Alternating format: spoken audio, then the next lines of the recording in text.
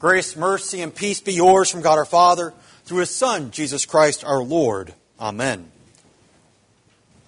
The Word of God that calls for our attention this morning comes to us from the epistle reading from 2 Corinthians chapter 8, particularly verses 13 and 14.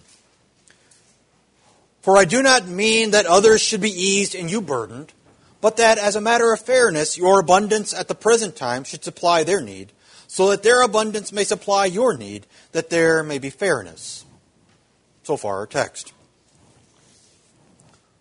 There's a word in the verse that we as humans have a hard time with, and one that I am not exactly thrilled with having in this translation, but having looked at various other translations, it's no better either. That word is fairness. I mean, from little on, we've always cried that we want it to be fair. That things aren't fair when somebody else has something that we should have.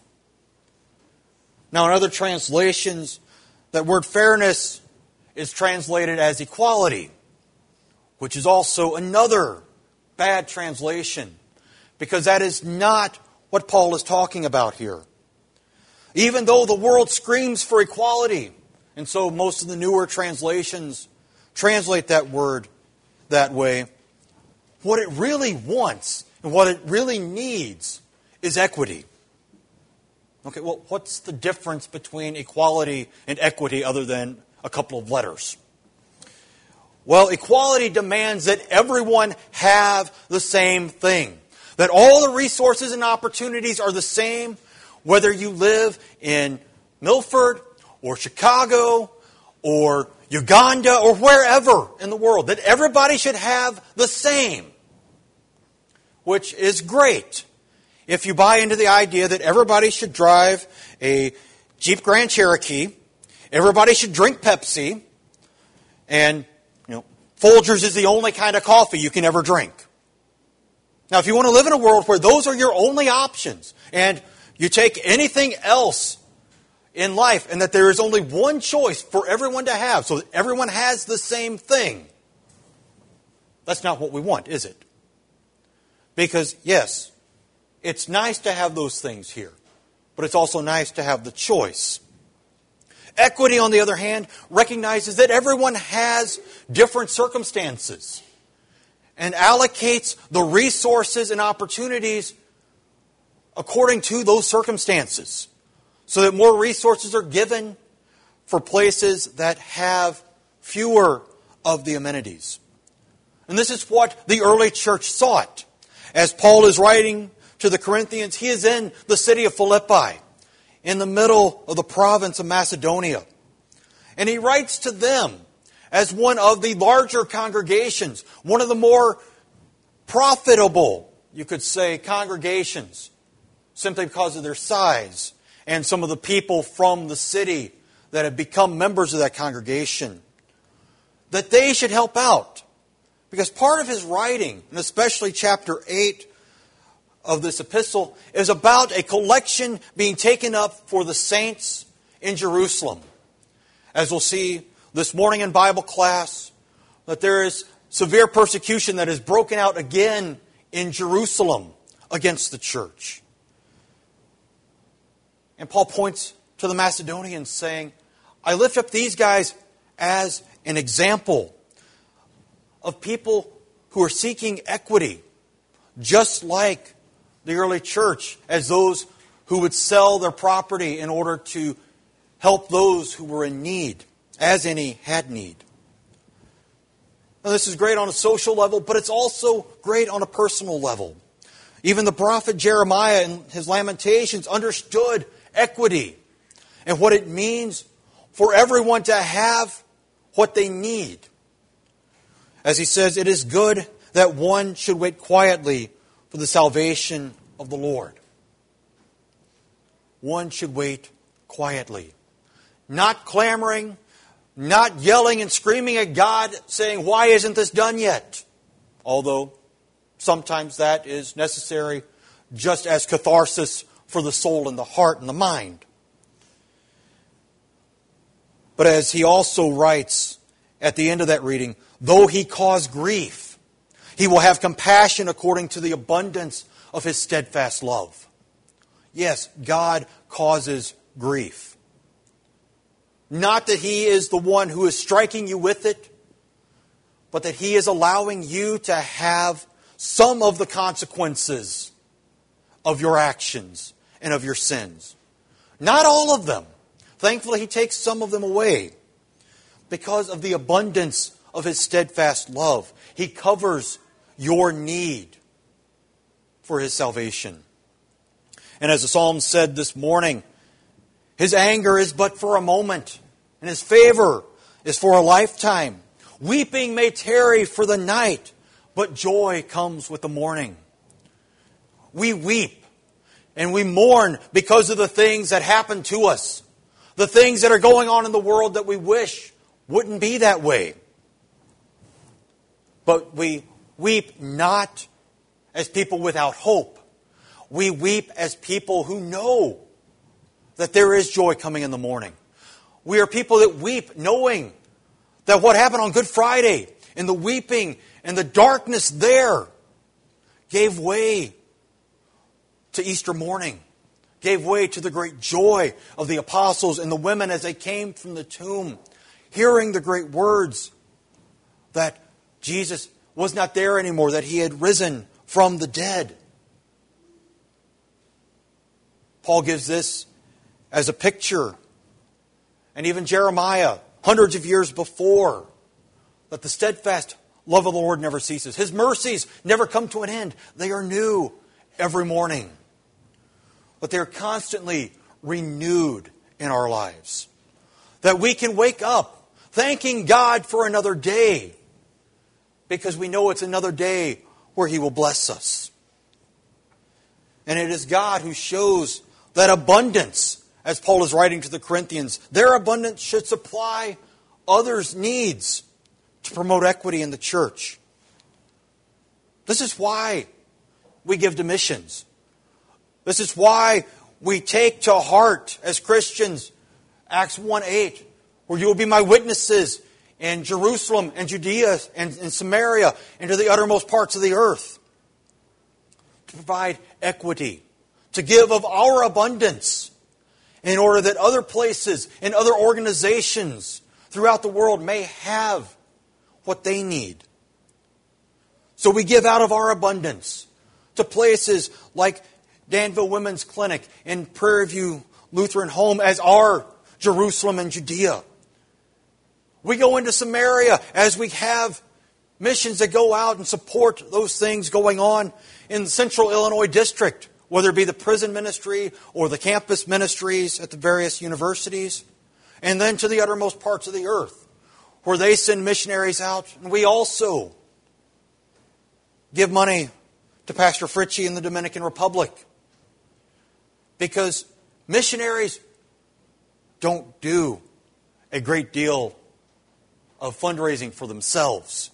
They don't go into the field with a great vast of money like they had just won the Powerball lottery. They go in after having asked congregations and individuals and organizations to sponsor them. And so in faith, we do that, so that out of our abundance, the needs that are needed around the world may be met. And Paul talks to the Corinthians like this, pointing out again the churches of Macedonia, that their abundance of joy and extreme poverty have overflowed in a wealth of generosity. This new fledgling congregation in Philippi and those in the surrounding area, they gave beyond their means, of their own accord, begging us earnestly, Paul says, for the favor of taking part in the relief of the saints. They were a young congregation, but wanting to help their brothers and sisters in Christ, knowing that someday they might have need, knowing that, well, even today could have been their time for need, as Paul talks about their extreme poverty. But still, willingly they gave so that others may benefit. And God also gives this abundance to us to promote equity in our lives. He does it through natural and supernatural means. We sang a moment ago about the Lord whose strong arms were skilled at the plane and the lathe. That Jesus grew up, the son of a carpenter. What did he grow up to become? A carpenter. Because as he comes back to Nazareth to teach in the synagogue, everybody's amazed. Isn't this the carpenter? How does he have these great teachings? Paul himself would not burden the congregations that he was helping to establish. Instead, taking the side job of making and repairing tents so that he would not be a burden, that his skill might help encourage those around him. And even those of us who have been kicked out of a church and had to have found other ways to support family out of need, God provides abundantly that way as well. As all of you wonderful people who still order from Amazon, even though I'm not working there anymore and no longer get paid for any advertisements I might make in the sermons, but still, the great abundance that is there in helping those who need that help. And God also provides it through supernatural means. Those things that we wish would happen more often. As the psalm cries out, I cried to you for help, and you healed me. We want that. We look at the prayer list of those with health concerns and those who are battling cancer. And we wish that the Lord would just heal them now and here. And sometimes it happens. Most of the time it doesn't. But also we pray for the strength and the comfort that His steadfast love endures. And that, as we'll sing at the end of the service, that we are all beneath His wings. And neath His wings protecting, He hides you from the troubles that are there. As I said earlier, He takes away part of the consequences. He offers us relief in the midst of our sorrow. Very much unlike the woman we meet in the gospel reading, who had that discharge of blood for 12 years, who had gone to every doctor she could find, and instead of getting better, becomes worse. But she hears about Jesus being nearby. The same Jesus who will say to her daughter, your faith has made you well. Go in peace and be healed of your disease. Well, we think, I have faith. Why am I not healed? Because it is not in the Lord's will. That's why we also pray for comfort in our afflictions. That even though we may be like the woman saying, if I touch even His garments, I will be made well. That, well, His garments aren't here anymore. But He does give us the natural means of helping us. As He leaves the woman to go off and live a new life again, a renewed life, He gets to the house of Jairus and sees the commotion of all those weeping and wailing over the death of this child. And Jesus kicks them out of the house saying, this child is not dead, but sleeping. And they laugh at Him because, well, they've seen her. She's dead. But Jesus takes her mother and father, takes Peter, James, and John into her room, and takes her by the hand and says, little girl, I say to you, arise. And she gets up and starts walking around. What's the equity in this supernatural? 12 years. 12 years, the woman who touched the hem of Jesus' garments had had that discharge of blood. Jairus' daughter had lived for 12 years. There were different needs. The woman had suffered for so long Jesus relieves her of that pain. This little girl. No one should have to bury their 12-year-old child. So it's not just the daughter being raised from the dead, but the daughter being restored to her parents. There's the great supernatural equity that God gives to us. That His abundance comes to us. And yes, brings us great things. Brings us joy in the morning. But it is also in the forgiveness of sins that we see His great abundance truly giving equity to us. That we look and see and hear news stories all around of people on death row who have done so many unspeakable things, although the news seems to love to speak those unspeakable things. Coming to faith in Jesus and expecting to be seated at the table in heaven, enjoying the forgiveness of their sins. And we think these are horrible, despicable people. How can God forgive them? I mean, I'm not that bad. Okay, I tell a little white lie once in a while. I spread a little bit of gossip once in a while. I say things I shouldn't say, but that's just everyday life. That's normal. It's the equity involved. Those who need more forgiveness rejoice over their forgiveness more than those who just see them as little things that are just part of life. Because as Paul says, our Lord Jesus Christ was rich, yet for your sake He became poor, so that by His poverty you might become rich.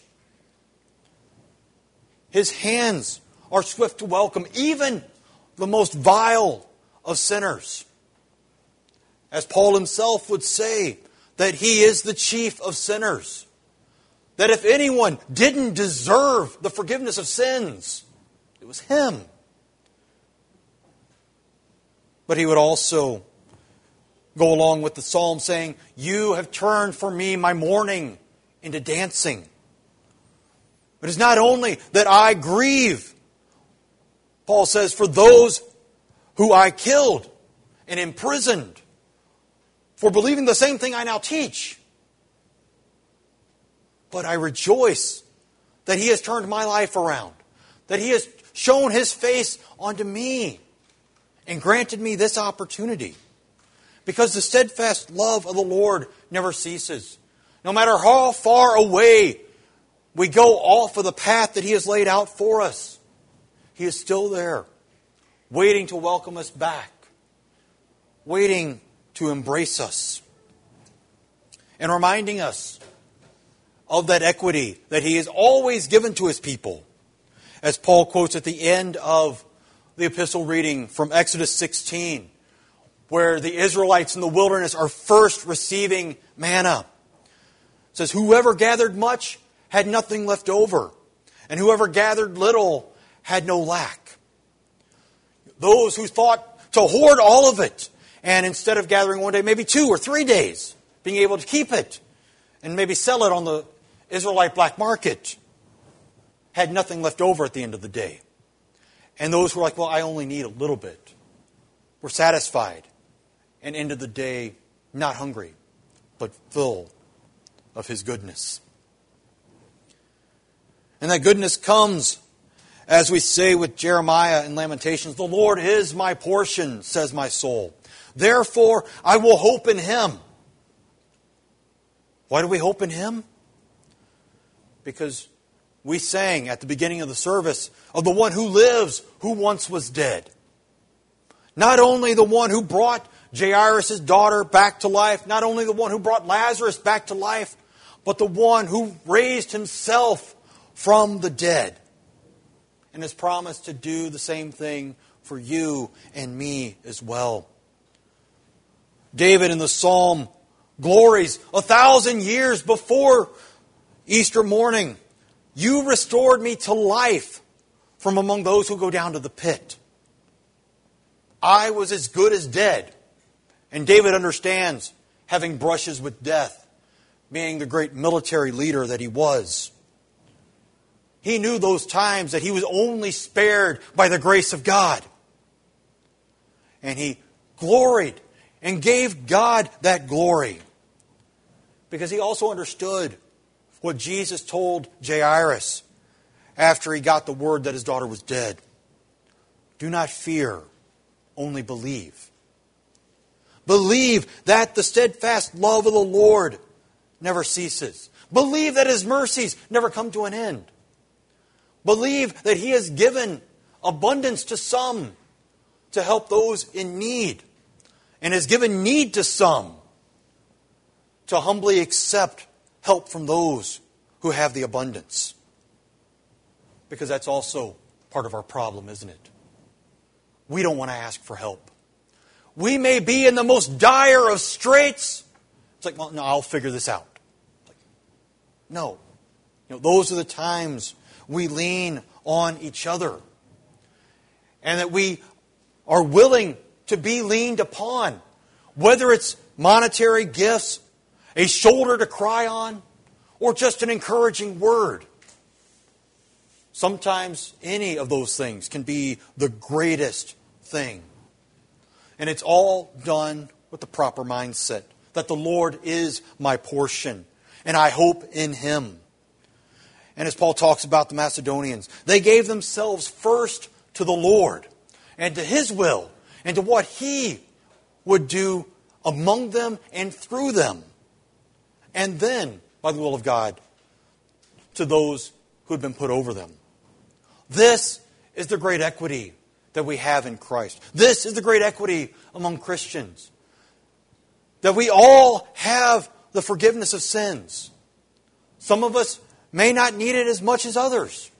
Some of us definitely need it more than others.